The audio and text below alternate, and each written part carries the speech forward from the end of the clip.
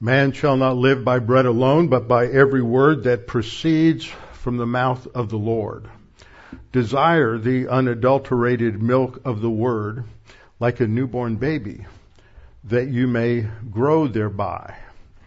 His divine power has given to us everything pertaining to life and godliness through the knowledge of him who called us by virtue and glory, by which have been given to us exceedingly great and precious promises, that through these we may become partakers of the divine nature, having escaped the corruption that is in the world through lust. Jesus prayed to the Father, sanctify them in truth. Thy word is truth.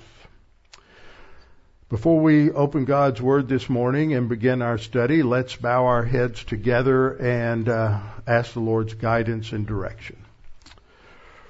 Our Father, as we read your Word, we are informed that it is sufficient for us, that you have given us everything pertaining to life and godliness, that your Word is truth, and that your Word gives us everything we need for sanctification, that we do not need to look elsewhere, but we need to dig deeply into your revelation to understand what it means, and also how it relates to how we face the adversities, the challenges, the heartaches, the joys, the prosperity of life.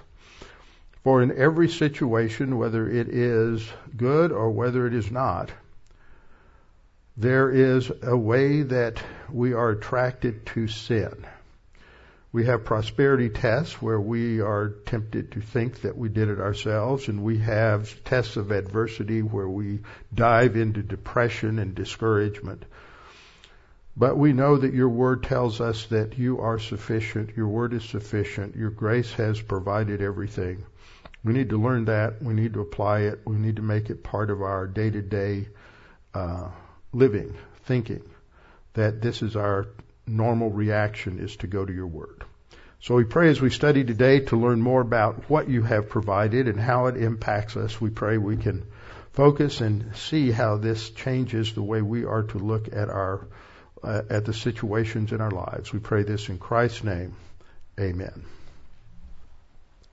We are studying in Ephesians, and we've come to a very practical section in chapter 4, beginning in verse 25, going down actually to about chapter 6, verse 30, 6 verse, 6:9, not 6:10.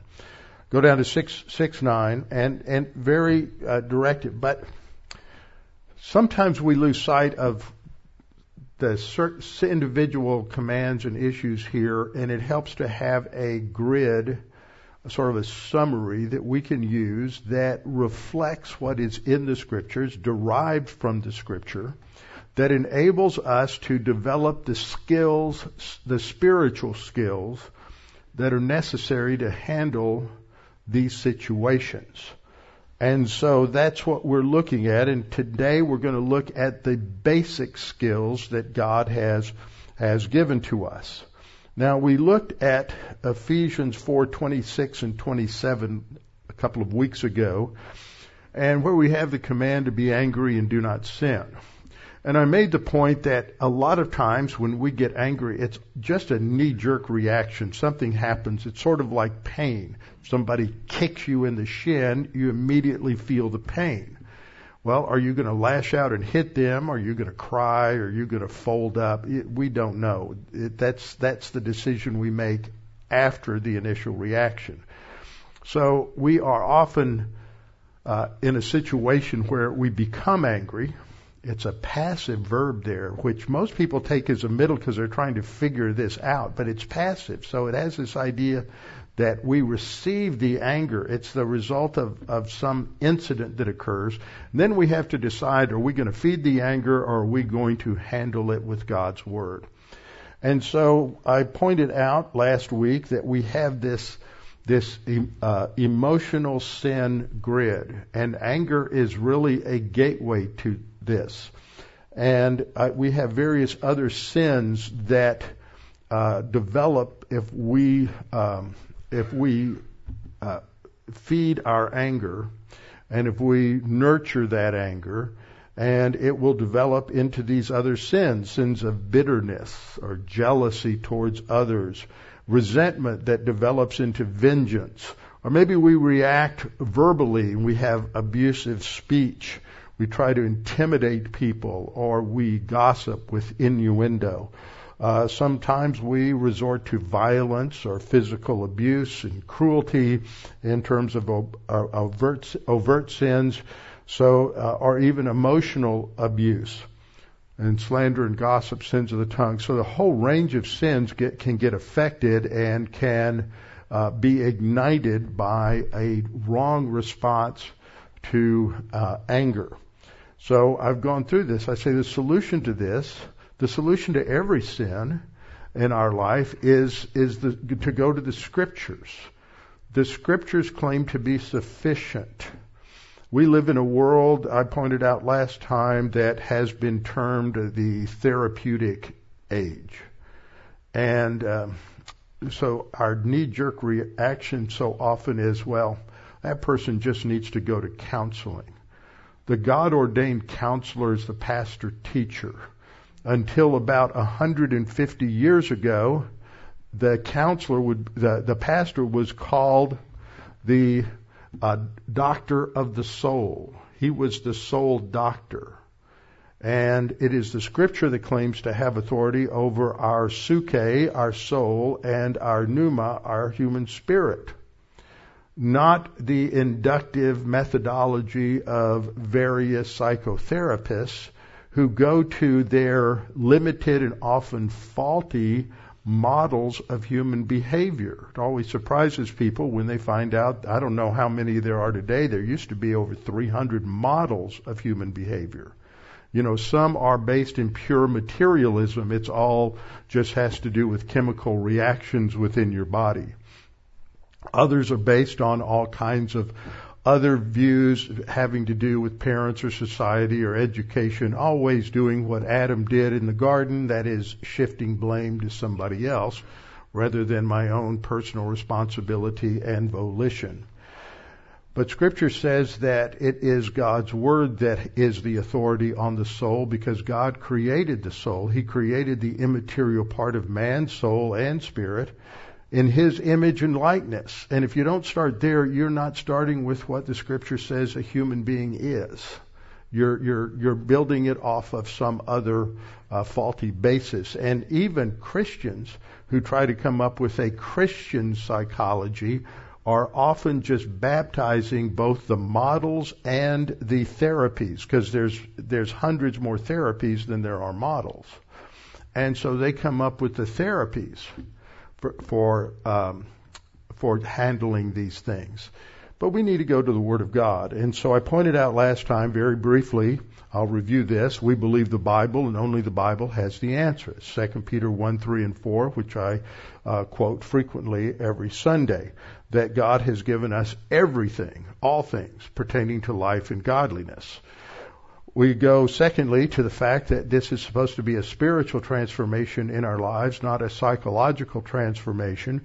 Romans 12:2, we are not to be pressed into the mold of the culture's values and methodology, and psychotherapy is one of those methodologies. We're to be transformed by the total renovation of how and what we think. How we think is more difficult to investigate than what we think. But it's not just content, it's methodology. And so we have to be transformed by the total renovation of how and what we think. And then the third problem is just the world system, the spirit of the age. That's what it's talking about. Don't be pressed into the mold of the spirit of the age. And Proverbs 14:12 says there is a way that seems right to man. That's what all your neighbors, all your family, all your friends say. This is how you need to handle it. But God says human viewpoint is the way of death. And so it seems like it's going to work. Everybody says so. This is what they did. But there's a way that seems right to man, but the end thereof is death. The fear of the Lord is the fountain of life, not human viewpoint thinking. And Proverbs 16:5 repeats 14:12. So we started this look at basic spiritual skills last time, and we have to understand what the problems are. They derive from our three enemies. The first is Satan, the devil. He goes about like a roaring lion, seeking whom he may devour. And so we have Satan as the chief architect, working through his demons of all of these various human viewpoint systems, which is basically the world. The world presents an organized structure. That's the root meaning of the word cosmos, for translated world. And Jesus told his disciples in John 14:30 that I will no longer talk much with you, for the ruler of this world is coming. That's Satan. So the cosmic system is how I translate that. The world system is the devil's system. So human viewpoint is just the worldly viewpoint. It's the same thing as the devil's viewpoint. There's no neutrality. And the third problem is the enemy within, which is our sin nature. Romans 8:13 says, for if you live according to the flesh, that is according to the sin nature, you will die. This isn't spiritual death. This is carnal death that may lead to physical death. But if by the Spirit you put to death the deeds of the body, you will live. And that's not talking about getting salvation. It's talking about experiencing the abundant life, the rich life that Christ has given us. He said, I did not come like a thief to steal and destroy, but to give life and to give it abundantly. So there's the challenge for us. Are we going to choose solutions that come out of the sin nature, the diagram on the left? And the problem there is it all seems good, but it's the way of death. Or are we going to select the viewpoint presented by God? Psalm 119:50. This is my comfort in my affliction, for your word has given me life. It's a clear choice, either the word of God or the word of man. Jeremiah 2:13. Jeremiah indicts the Israelites as God was about to bring the judgment of the fifth cycle of discipline. He was to bring the Babylonians in, who would completely destroy, decimate the people of Judah, and he would eventually destroy the temple and Jerusalem. And the reason for this is given in Jeremiah 2:13. For my people have committed two evils. They have forsaken me. See, when we turn to human viewpoint solutions, we're forsaking God. We're turning away from God. We're saying, your solutions really won't work. I've got a better idea. That's the first problem. You have forsaken me, the fountain of living waters. That language is picked up in the Gospel of John, that Jesus says when the Spirit comes out of your inward parts will come a river, flowing a river of life. And he's talking about the fact that God is the source of life, and what he has will give us abundant life. But what they have done is they have hewn for themselves cisterns, broken cisterns that can hold no water. They've turned to idolatry. Someone was recently talking with me, and he mentioned in a Bible study that about idolatry. And somebody in the Bible study said, "Well, we really don't have idolatry today." And this guy said, "Oh, really?" Then began to go through the various forms of emotional idolatry and intellectual idolatry. The Apostle Paul in Colossians 3 says that covetousness or greed is idolatry. So we don't have physical idols of wood, stone, and metal. We have more sophisticated idols of the mind. And we hewn cisterns. That a cistern is that which holds water. Those of you who have been to Israel, we've been in some enormous cisterns that were hewn out of rock, where they would store water from the rainy season. And what God is saying is that instead of turning to Him spiritually as the source of living water, they were trying to create their own source for water, for the water of life. They were turning to idols. So we have this problem of idolatry. We have this problem of fleshly lusts, Peter says in 1 Peter 2:11, which war against the soul. Hebrews 10:39 says that we are not among those who shrink back and thus perish, but are among those who have faith and preserve their souls. So again, there's two options. It is the path of what the Word of God says or not. It's a choice, as Moses put it in Deuteronomy 30:19, to choose life or to choose death, to choose the path of blessing or to choose the path of cursing. And it comes down to our volition. It comes down to what choices we make, what our priorities are. And so we started, or I ended that as an introduction last time, and today we're going to talk about the spiritual skills for life. Many of you have gone through this with me in detail. There are much more detailed studies of each one of these up on our website. But this is kind of a summary, and I'm also covering this because some of you are new and you've never heard this and you desperately need it because of circumstances and situations in which you find yourselves. For those of you who think, well, I've heard this all before, I'm just going to think about what I'm going to do this afternoon, you probably need it more than anybody else. We all need to be reminded of this and these verses. And, the interesting thing is, as a pastor, I go back and look at something I did, and I get new ideas. I say, I'd forgotten that verse. Boy, that's a powerful verse. We have a tendency, I think it's our sin nature, likes to hide things in a fog in our brain so we don't remember them.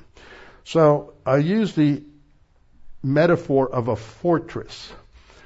There are others who teach other things that are similar, but I choose a fortress because that's a metaphor that God chose.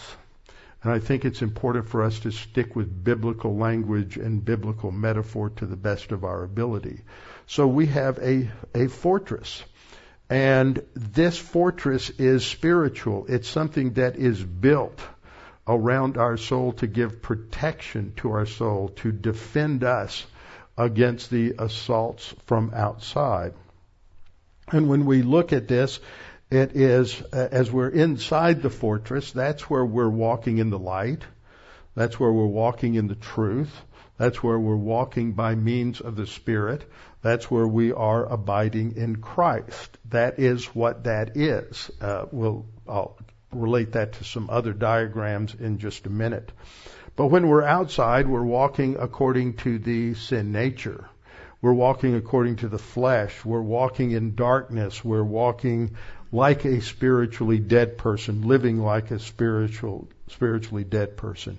So inside there's life, abundant life. Outside there's death, carnal death, and darkness. Now, constructing this soul fortress is a lifetime endeavor. It doesn't happen all at once. It takes your spiritual life. It takes dedication. It takes focus upon the Word. It means washing your brain with the water of God's Word on a daily basis. Whether you're reading the Scripture, memorizing the Scripture, studying the Scripture, listening to Bible classes. But this has, some people get the idea, well, I can come to church on Sunday morning for an hour and I've got it. Well, the rest of the week, you are being bombarded with human viewpoint and temptations day in and day out, and you think that in 30 or 40 minutes a week you're going to get enough biblical truth to defend yourself against all of the attacks for the rest of the week. I suggest if you think that you ought to get up and go home and find something more pleasurable to do than sit here, because you're fooling yourself. This is a day in, day out procedure.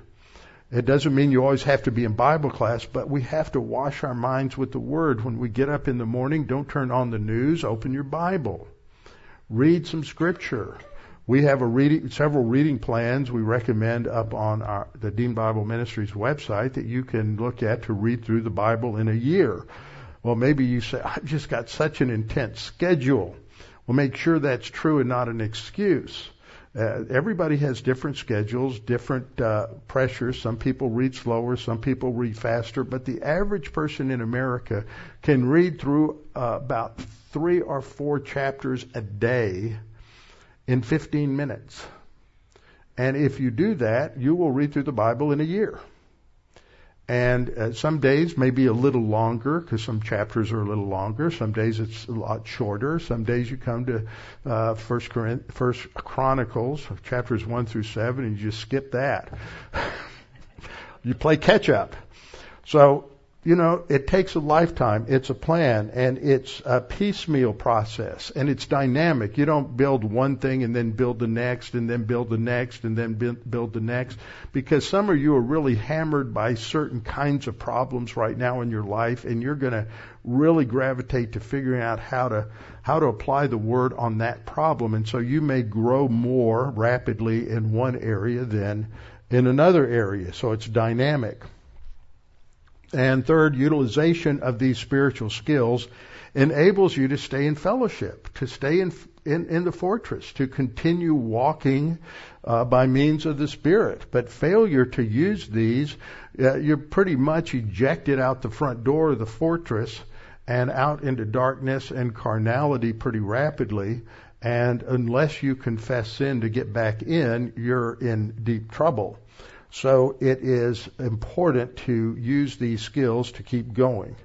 So when you fail to utilize the spiritual skills, you default to the arrogant skills. And I'll get to a chart on that in a minute. So fifth, we either live in the soul fortress, which is the equivalent of walking by the Spirit, walking in the light, walking in the truth, living on the basis of being in Christ. That is the new man.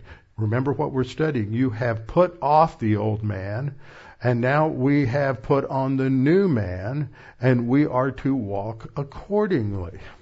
So one of the things I'm pointing out as we go through this is how many of these spiritual skills are referenced by Paul in Ephesians chapter 4 and 5. They're throughout the whole section. So we're either inside or outside, walking according to the sin nature. So the arrogant skills are basically the mantra of modern day. But they've been the mantra of humanity since Eve took a good look at the fruit in the Garden of Eden.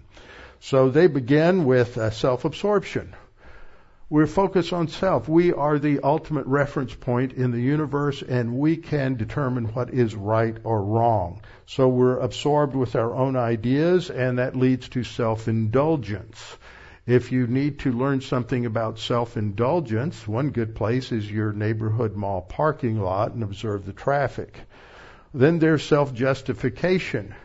Not one person who cut you off is unable to come up with an excuse for why they were right and you were wrong.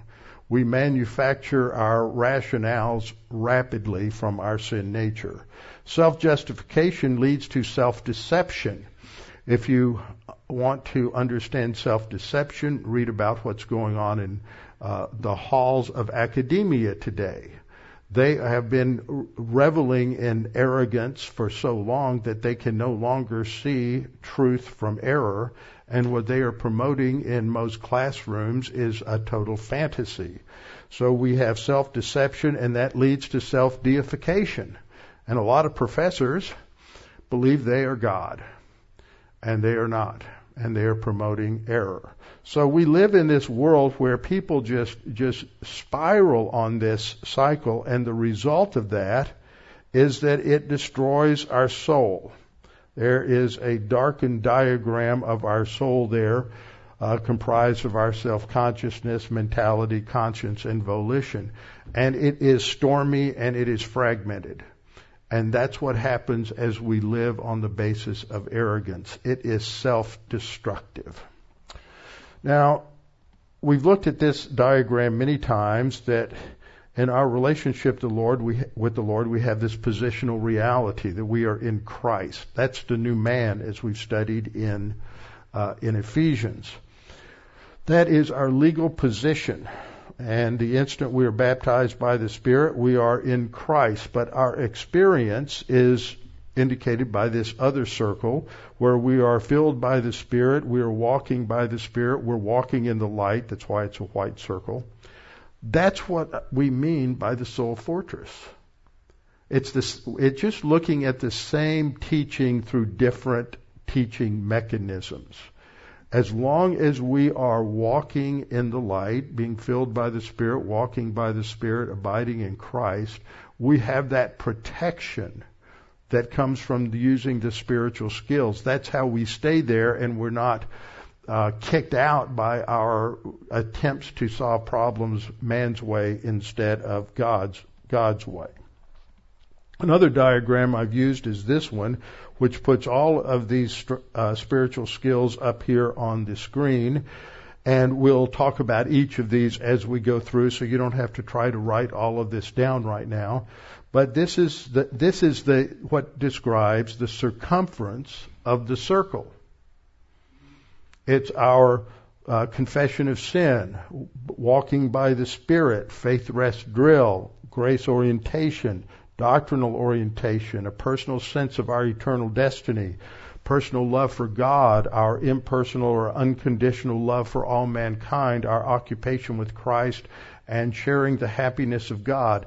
When we're applying these things, we stay inside the circle. When we stop, we go out, and the first thing we have to do is confess to get back in. So the issue is always our volition.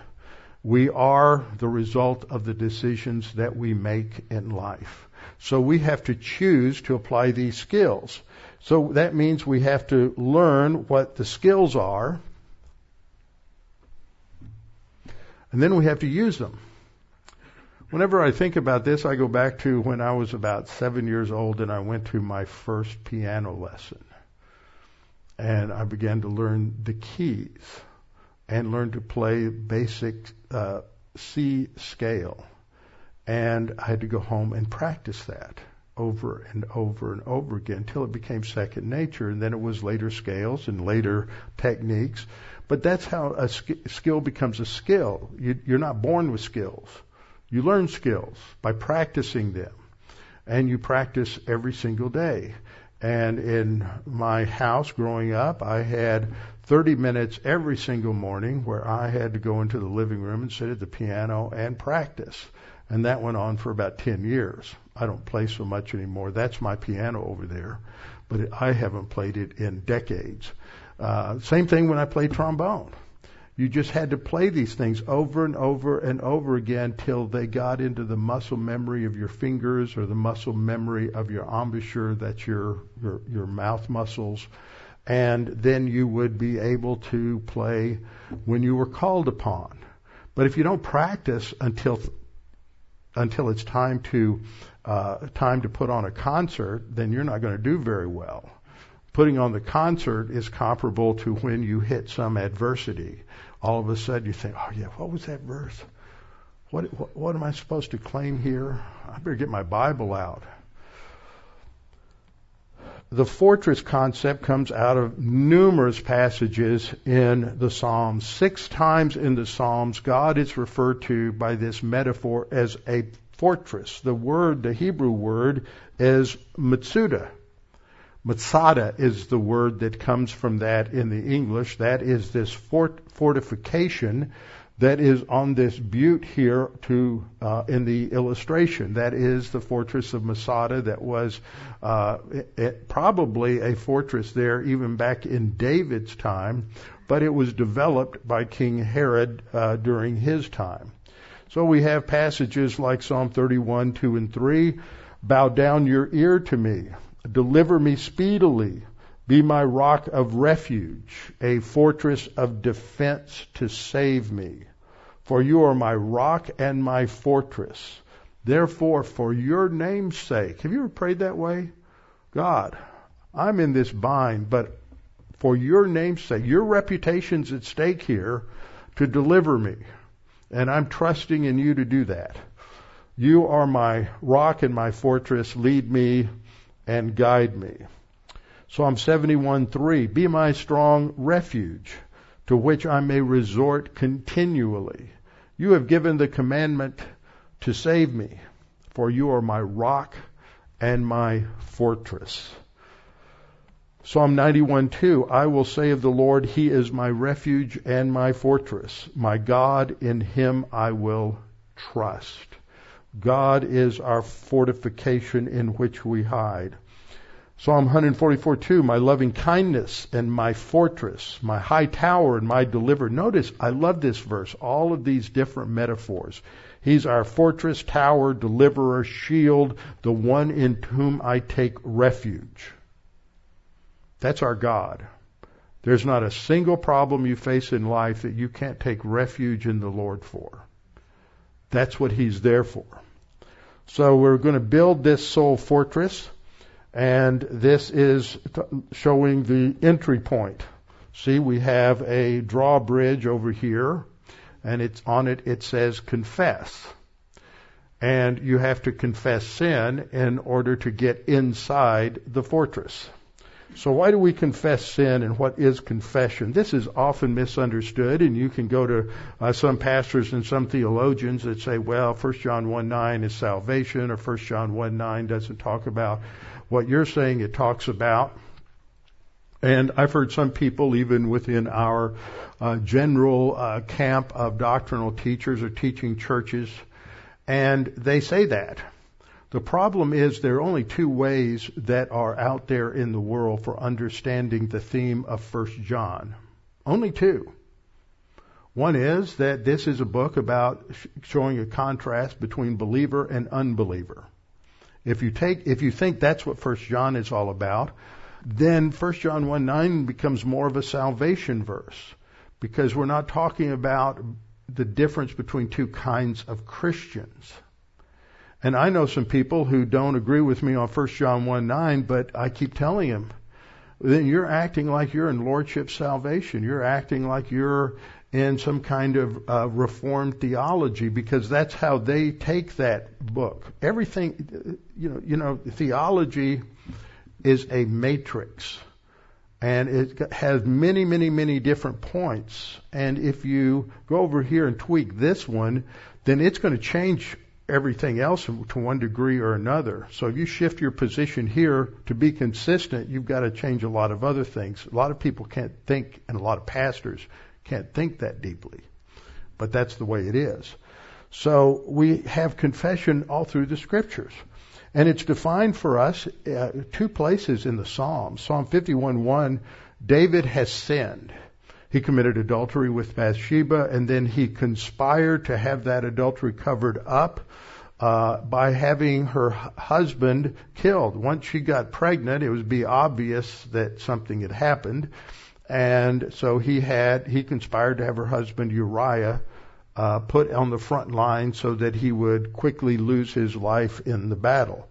And now his sin has been exposed by Nathan the prophet, and he writes this psalm related to his confession. He says, have mercy upon me, O God, according to your loving kindness. Notice his appeal. This is a well thought through psalm.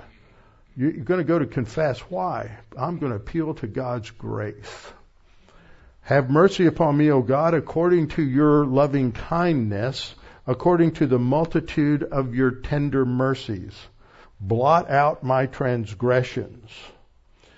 Wash me thoroughly from my iniquity and cleanse me from my sin. So he has 4 things he asked the Lord to do. Have mercy upon him, blot out his transgressions, wash him from his iniquity, and cleanse him from his sin. This idea of cleansing is the one word you have in most of these passages. People say, well, I can find confession of sin in 1 John 1:9, but nowhere else. Well, you're focusing on the wrong word. The word is you need to be cleansed from sin. And 1 John 1:9 tells you how, as well as several other passages, as we'll see. And what confession means is in this word, acknowledge. For I acknowledge my transgressions, and my sin is always before me. It's the Hebrew word yada, which means to know. And it has a wide range of meaning, but part of it has to do with recognizing or admitting something, acknowledging it, or confessing it. That's what confess means. It doesn't mean remorse. It doesn't mean repentance. That was always something you had to deal with when over in the Russian-speaking areas, because they translated it with a Russian word that meant remorse. Doesn't mean that. It means to admit or acknowledge something. And this is clear in other passages. Another thing we learn in Psalm 51 is that this is, we sin against God. He sets the standard. He sets the bar pretty high. It's called absolute righteousness or perfection. So when we fall short of that, we are to admit or acknowledge our sin to Him in prayer. So David says, against you. Well, what about Bathsheba? What about Uriah? What about the others that are harmed? Well, that's a different problem. But sin is always against God. So he says, because it's God's righteousness that we have violated. So he says, against you, you only have I sinned and done this evil in your sight, that you may be found just when you speak and blameless when you judge. Now later on he will say to the Lord, notice the different words that are used, purge me with hyssop, and I shall be clean.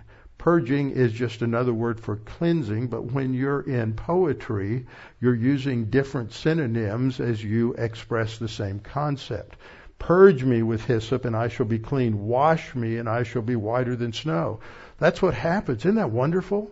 We sin, whether it's just a small sin or whether we have done something and we have really blown it, and it hurts a lot of people.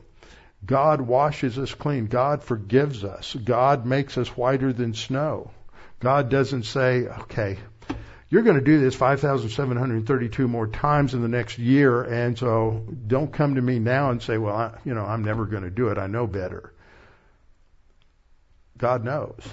All we have to do, because Christ paid for the sin, that's the foundation, as we'll see. And so David says, make me hear joy and gladness, because he's come under the oppression of guilt for what he has done. And he needs to know he's been forgiven and that God's not going to bring it up again. Some people bring past wrong deeds up over and over again, but that's not God-like. God says, I'll forget it. We'll see that in just a minute. So he says to the Lord, make me hear joy and gladness. That comes from realizing your forgiveness, that the bones you have broken may rejoice. That's just metaphor. He didn't have physical bones, but in Psalm 32 it says he ached in his bones and in his muscles, and so the guilt weighed on him. He says, hide your face from my sins and blot out all my iniquities. Not just the ones I'm confessing, but all of them. 1 John 1:9 says that you confess your sins, God is faithful and just to forgive you of sins, what you just mentioned, and to cleanse you from all unrighteousness. And verse 12, restore to me the joy of your salvation and uphold me by your generous spirit. In Psalm 32, which is a response after he realizes his forgiveness, he begins, blessed is he whose transgression is forgiven, whose sin is covered. That's what happened when he realized that forgiveness. In verse 3 it says, when I kept silent, my bones grew old. Through my groaning all the day long, for day and night your hand was heavy upon me. My vitality was turned into the drought of summer. He's in deep depression. He's overwhelmed by his guilt. We know that some time went by in this period before Nathan came and confronted him with it, and then he confessed his sin. He says, I acknowledged my sin to you. This is the same verb. It's a different format. It's a hiphil, which means causative. I caused you to know my sin. In other words, he is informing God of what he did. He admitted it. He said, I acknowledge my sin to you, and my iniquity I have not hidden. I said, I will confess my transgressions to the Lord, and you forgave the iniquity of my sin. So confession there, when he says, I will confess, What are the words that are synonymous with it? Acknowledge. In other passages, it's admit. That's what a confession is. It's not remorse. It's owning up to what you did. And he says in verse 7, you are my hiding place, another image of a fortress. You shall preserve me from trouble. You will surround me with the songs of deliverance. The result is total forgiveness. God forgets. So should we. Take a look at Psalm 103:12. As far as the east is from the west, so far has he removed our transgressions from us. When you confess sin, God forgives, cleanses, forgets. Most of us don't. We either continue with guilt or somebody else continues to remind us. Isaiah 43:25, I, even I, am he who blots out your transgressions for my own sake, and I will not remember your sins. Now, God's omniscient, so he always knows about it, but what that means is he's not going to bring it up again. He's not going to hold it against you in the future. It's been eradicated. So for us, church age, Christ's death on the cross provides the basis for all forgiveness. That's 1 John 1:7. I've heard some people say, see, 1 John 1:7 says the blood of Christ cleanses us from all sin. That's what happens. So if you're a believer, you don't have to confess sin. Well, then why does he even mention it 2 verses later? That's not logical. See, he gives the basis there in 1 John 1:7, and then the means in 1 John 1:9. We admit or acknowledge our sin. And cleansing is the key term. We have to be cleansed. We'll find that over and over again. So the basis for cleansing is Christ's completed payment for our sins on the cross, 1 John 1:7. The blood, that is a metaphor for the death of Christ, his Son, cleanses us from all sin. But the means is in 1 John 1:9. If we confess our sin, God, is faithful and just to forgive us our sins and to cleanse us from all unrighteousness. That includes the things you didn't admit, you didn't want to admit, the things you forgot, the things you didn't know were sins. God is so gracious. You'll never learn grace if you can't understand God's forgiveness. Great, because God's grace is unlimited. It's just amazing. He wants to forgive us. He just says, admit it to me and you're cleansed. So 1 John 1:9 says, if we confess our sins, he's faithful and just to forgive us our sins and cleanse us from all unrighteousness. Psalm 66:18 says, if I regard wickedness in my heart, the Lord will not hear. There are several verses similar to that in Jeremiah where God tells Jeremiah, don't pray about these people. They have sinned, and the discipline now is certain, and I'm not going to listen if you pray. I will not hear. And some people get all upset about that. What do you mean God won't listen to my prayer? Well, you have to read the book and the instruction manual. God will tell you when he'll listen to your prayer, when you won't. And if you're continuing to live in carnality, he won't. James 4:8, draw near to God and he will draw near to you. How do you do that?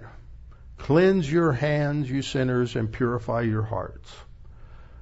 He's writing to a Jewish audience. I believe this is the first epistle written in the New Testament. When did a priest cleanse his hands? When he goes into the tabernacle, the first thing he would do is wash his hands and wash his feet. It was a picture of confession of sin. 1 Corinthians 11:28 says, but let a man examine himself, and so let him eat the bread and drink the cup. See, one of the things you have to realize is if you want to be in the place where you're going to handle the difficulties of life on God's power and strength and not yours, is you have to learn how to get inside that soul fortress. And that's confession of sin. The result of that is the second one. I'm not going to get to all 5 this morning, but this is the second one, and that is to walk by means of the Spirit. We get to the place where we can walk by the Spirit as a result of confessing sin. When we are restored to fellowship, what we do inside the soul fortress there is we walk by the Spirit. there are other terms that are used for it that are synonyms. At salvation, we are both indwelt and filled by means of the Spirit. We are indwelt permanently, but the first time we sin, we lose that filling ministry. We'll talk more about that in the coming parts, but we'll get there. Whatever is done in the power of the Holy Spirit, Scripture says, is gold, silver, and precious stones, using that as a metaphor for the fact that it has eternal value. It is produced as a result of our walk by the Spirit. And whatever is done in the power of the sin nature has just temporal value. It's going to blow away with the wind, and so it's wood, hay, and straw. That it has no lasting value. 1 Corinthians 3:11 to 15. When we sin, we grieve the Holy Spirit. We're no longer walking. I got distracted in the middle of that, I'm sure. We're no longer walking by the Spirit. I hate phone calls. I'm typing something and there goes that thought and I finish it. And we no longer walk, we grieve by the Holy Spirit. Immediately, we're walking according to the sin nature. It's our default position. As soon as you take your eyes off the Spirit, boom, you're walking according to the sin nature. Third, therefore, we must recover that walk by the Spirit, and that's admitting our sin to God. We see this in passages like Galatians 5:16 through 21. Paul gives the command in verse 16, I say, walk by means of the Spirit, and you will not. It's a double negative plus a subjunctive verb. Now that grammar goes past you, but what that means is that it's a way of stating an absolute condition. You will not. It's impossible to. So people say, well, what does that mean? How do I sin then? Well, you take your eyes off the ball and you get hit by the ball. In Peter's case, he took his eyes off the Lord and what? Began to sink. See, when before you sin, you're going to shift your focus from positive volition to negative. You're going to shift it away from the Lord, and then you are going to sin, because that's the default position. Walking by the Spirit is a conscious thing. It takes a long time to really ingrain that in ourselves. So we're doing, especially as baby believers or adolescent believers and maybe even mature believers, we're confessing sin a lot. But that doesn't mean you're just being overtly introspective. You don't have to identify every single one of them. Some people say, I just can't believe God wants me to confess my sins. I can't remember them all. Well, you don't have to. You confess sins. The text says, if you confess your sin, uses this Greek word there. He says, He will forgive you of your sins. Uses the same Greek word, which means that the sins you had confessed to, whether it's 2, 3, 4, whatever, those sins He forgives, and then He cleanses you from all unrighteousness. Romans 8:3 says something very similar. It says, what the law could not do, in that it was weak through the flesh, God did by sending His own Son in the likeness of sinful flesh, not in sinful flesh, but He looked like every other human being. On account of sin, He condemned sin in the flesh, that the righteous requirement of the law might be fulfilled in us who do not walk according to the flesh, but according to the Spirit. That same contrast runs in Romans 8. You're going to walk by the Spirit, or you're going to walk by the sin nature. Those who live according to the flesh set their minds on the things of the flesh, but those who live according to the Spirit, the things of the Spirit. So what are you thinking about? Ephesians 4:30 tells us, and I'm pointing this out because most of these spiritual skills are alluded to or mentioned in Ephesians 4 and Ephesians 5. Ephesians 4:30, do not grieve the Holy Spirit of God, by whom you are sealed for the day of redemption. That's in the midst of His listing several sins. So when we sin, it grieves the Spirit, because He's on the road to making us mature, and I'm going to anthropomorphize this, or anthropopathize this. He goes, oh no, not again. I got to start over. It's not quite like that, but grieving the Spirit is an anthropopathic term.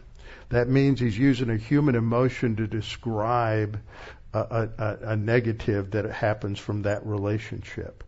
So God the Holy Spirit is the divine empowerment to understand, retain, remember, and apply the Word of God.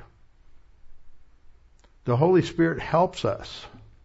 Someday I'm going to say, well, what happens to the Holy Spirit when I get Alzheimer's? That's one of my first questions for God. What about people who have dementia? Other things like that. But God understands. He wants to be gracious and kind to us, so He takes care of us. The Holy Spirit produces spiritual growth. This is Ephesians 5:18. That's coming up. That's in our passage. Be filled by means of the Spirit. And in its corollary passage in Colossians 3:16, He enables our spiritual gift. This is mentioned in Ephesians 4:17, that we are 4:7 rather. I can't read. But to each one of us, grace was given. Those are spiritual gifts. To each one of us, grace was given. So that's part of the work of the Holy Spirit. Ephesians 5:18 says that we are to be filled, and it's not with the Spirit in terms of content, it's means of the Spirit. Now, if I had a cup up here, I'd say fill it with coffee. So that would be talking about the content that you're putting in there. But if I say fill it with that pitcher, then the pitcher is the means of getting the coffee in there. And the problem is that we use our English prepositions with, such as with, to indicate both content and means. That's confusing. The Greek's not that confusing. It has to do with means. And the result is that we speak to one another in psalms and hymns and spiritual songs, even for those who don't want to sing. If you say, I'm not going to sing, you're grieving the Spirit. That's just an implication of the passage. Because if we're being filled by the Spirit, then we are to be speaking to one another in psalms and hymns and spiritual songs, singing, making melody in your heart to the Lord. And the next verse says, giving thanks for all things. Colossians 3:16, the parallel, the command is different. It's let the word of Christ richly dwell within you, with all wisdom, teaching and admonishing one another with psalms and hymns and spiritual songs, and singing with thankfulness in your hearts to God. What that verse says is the result of letting the word of Christ dwell richly in you are the same results of being filled by means of the Spirit. One talks about the spiritual power in there, and the other talks about the Word of God. But it's the Spirit of God who fills us with the Word of God that enables us to live like children of God. That puts the passages together. Galatians 5:16 says, walk by means of the Spirit, and you won't carry out the deeds of the flesh. So that is what it means to be filled by the Spirit. First of all, we have to confess sin. So what have we learned? We have learned that God's Word is sufficient. That means it gives us everything we need to know in order to face and handle and resolve and live in the midst of excruciating difficulty. Many Christians in this world live under persecution day in and day out. But what they are to do is to trust the Lord. And so they do that. They are in that furnace of testing. But we live in a different furnace. We live in the furnace of prosperity testing. And we fail miserably. No nation in history has ever passed the prosperity test.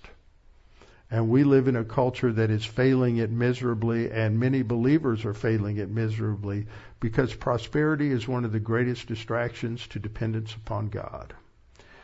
But we have to learn that it is God's Word, and it is God who is sufficient. He can handle any problem. There's no problem that you face or I face that He wasn't aware of in eternity past. And He's given us provision through the promises of His Word so that we can apply them. And Peter says it means that we partake of the divine nature through His precious promises. Well, we'll get to that next week in terms of the faith rest drill. But first, we have to learn how to deal with sin, because sin distracts us. It puts us right back in the place where we're relying upon ourselves and on limited human knowledge. So we have to admit or acknowledge our sin to God, and that is partially grace orientation, because it means we have to humble ourselves under the mighty hand of God.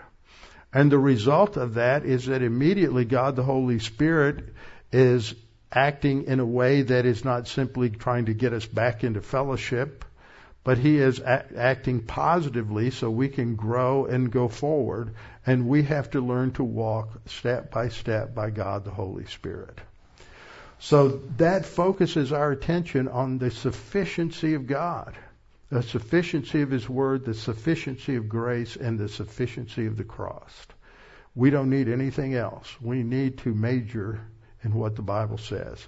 So we'll come back next time to continue this and look at the next 3 spiritual skills that we have to develop. With our heads bowed and our eyes closed. Father, we thank You so much that at the cross, Christ died for our sins. He died in our place. He was our substitute. He paid the legal penalty of spiritual death that was incurred by Adam's sin, and by doing such, we have forgiveness when we trust in Christ. We have new life when we trust in Christ.